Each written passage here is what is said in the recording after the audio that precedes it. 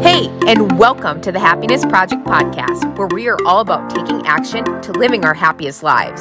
My name is JC, and I am obsessed with giving you tools to help you take you from where you are now to where and who you want to be. In this podcast, it's all about real talk and having some fun as we share stories, tips, and tricks to help you truly live your happiest life. I don't promise to have all the answers, but as a once beat down, burned out teacher, I am passionate about helping you find yours. Let's do the dang thing. Hello and welcome back. I'm so happy that you're here. Oh my Lanta, can you believe that we officially have less than 2 months left of 2023. I can't believe it. Every time, let me rewind. I feel like it was just July and I was sitting on the lake. And now here we are. We just had like a blizzard a couple weeks ago. And here we are, and we're less than 2 months away from the new year. And we got a lot to talk about to prepare for this, because although as we get closer to the new year, you're going to realize that I don't believe in New Year's resolutions. I think they're stupid, but I do believe in setting yearly goals. I absolutely believe in that. And you might be somebody who's like, yep, I do set New Year's resolutions, and I have completed absolutely none of them. So we're going to really kind of dive into that goal setting and how to actually accomplish our goals, right? But before we can do that, we have to address the number one reason why you're not accomplishing your goals. There is one very specific reason, which I'm about to tell you, the reason why you absolutely cannot accomplish your goals, and the reason why you're not accomplishing your goals. And that reason is, are you ready? That reason is your excuses. And I know people don't want to hear this. We've talked about this several times on just the show here and just in general. People don't want to hear this because people are like, no, JC, you don't understand though. Like, I'm working 5 jobs. Or no, JC, you don't understand. Like, my life's a disaster. I'm going through a divorce, or I am going through custody issues, or whatever it might be for you that's happening in your life. You're like, no, you just don't get it, right? But I do get it, because we all have the same amount of days in a year. We all have the same amount of hours in a day. And the fact that you aren't anywhere closer to where you want to be tells me that you simply are not doing the things that you need to do to get closer to them, because you have excuses. And we got to get over the excuses. We got to get over our own BS so we can accomplish our goals. And how do you do that, right? Well, first and foremost, you got to quit making excuses for your excuses. You're probably like, holy crap, now I'm confused, right?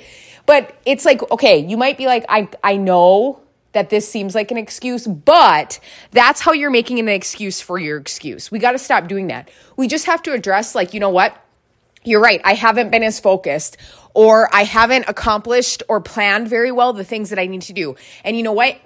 It's okay that life has been a little harder, or it's been a little bit more chaotic, but now I need to make sure that I take this time away, or set this time aside for whatever goal it is that I want to accomplish. That's what you have to do. One of the most profound quotes that I've ever heard, and I think I heard this through a podcast. I can't even remember, to be honest with you. I heard it so long ago, but one of the most profound things that I've ever heard, and it has stuck true to me forever and a day, is there is someone out there right now who has a way harder time, who is going through way more than you, and is getting shit done, who is accomplishing their goals, who's doing the things that they said they're going to do. There is someone out there right now who's doing that. And that was such a slap in my face, because I'm like, oh my gosh, you're right. Like, if I look at all the blessings that I have right now, like, truly I'm blessed. My stress is like minute compared to like what could actually go wrong in life, or what actually could be happening, right? It's so minute. But here I am making excuses instead of just doing the things that I said I'm going to do. So as we get into more goal setting and what that looks like, you have to remember this. Addressing your excuses is number one. That's the first thing you have to do. Then you have to make a plan. And the plan, remember, is taking those big goals and then breaking them apart into daily tangible tasks. So for example, if you have a health and fitness goal, right? And you're like, you know what? Last year I said I was going to lose 100 pounds. I'm not even close to losing 100 pounds. I am way off from that. I haven't even lost 10 pounds, right? You have to start breaking that apart. Like you're obviously not going to lose 100 pounds by the first of the year if that's when you set your goal. You're obviously not going to lose 100 pounds by then, which is totally fine. But you can start to lose some weight. You can lose 20 to 30 pounds by the first of the year. You could lose whatever it is. It doesn't matter how much you want to lose. You could lose some, but now we have to break that apart into tangible tasks. So what could you be doing every day that you're not to start losing weight? Could you start working out 3 times a week? Could you be drinking more water simply, or just getting better sleep? Could you make that a priority in your life right now? Could you be eating more vegetables, or could you be making more at-home meals versus eating takeout or whatever, fast food BS that we do, right? What is it that you could make into daily/weekly tangible tasks that you can accomplish right now? Because that's what you have to do in order to accomplish your goals, is you have to start there. You have to start with, what are the small things that I can do that are going to add up to big results? Because here's the deal. We always discredit the small actions. Always. We always think, oh my gosh, it's these huge actions is the reason why people are accomplishing their goals, right? It's these huge things that go on. And really, that's not true at all. That actually very rarely is a thing. That huge things add up to huge results, right? It's actually the small, seemingly insignificant actions that add up to humongous results. Are you doing those small, seemingly insignificant actions, or are you not? And if you're not, why aren't you doing it, right? What excuses are holding you back? And again, if you keep saying time is an excuse, we have to let that go. We literally have to take that excuse and shove it up someone's butt, okay? Because that's just not even, it seriously just totally baffles me that people still say this, because everybody's busy. Everybody's busy. Everybody has battles that they're fighting, whether they're silent or they're not. Everybody has things in their lives that disrupt their lives. Everybody has something that's going on. And it's just all a matter of how you plan around that. And if you want to accomplish it, right? If you have this huge goal of wanting to get healthy, but you aren't doing anything to get there, then that's telling me you don't want it bad enough. You don't care that you're healthy or not. You don't care about, being healthy and strong for your kids or for your spouse or for whatever reason you're doing it for. That is literally telling me you don't care. And I know you're probably like, okay, that's not true. That's not fair that you're saying that. I know I'm going to get that. But I'm telling you this. I'm giving you the real, raw, and honest right now, because we keep using excuses as a reason to not do it, right? I talk to probably hundreds of different teachers a day, hundreds. And I would say, if I had to add the most commonly conversation that I have in my DMs with these teachers, it's I'm just really trying to focus on teaching right now, and I just don't have time for myself. So when Christmas break comes, I will make time for myself. That is literally the dumbest thing I've ever heard. When teachers say this, I just silently shake my head.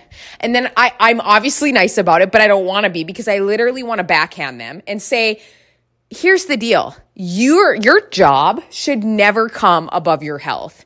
Your job should never come above your family.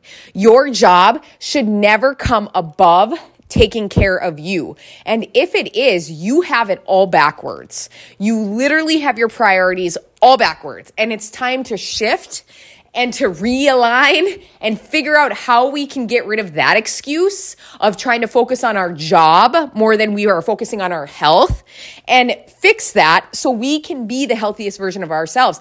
Again, I talked about this, I think in last week's episode or the week before, I can't remember which one.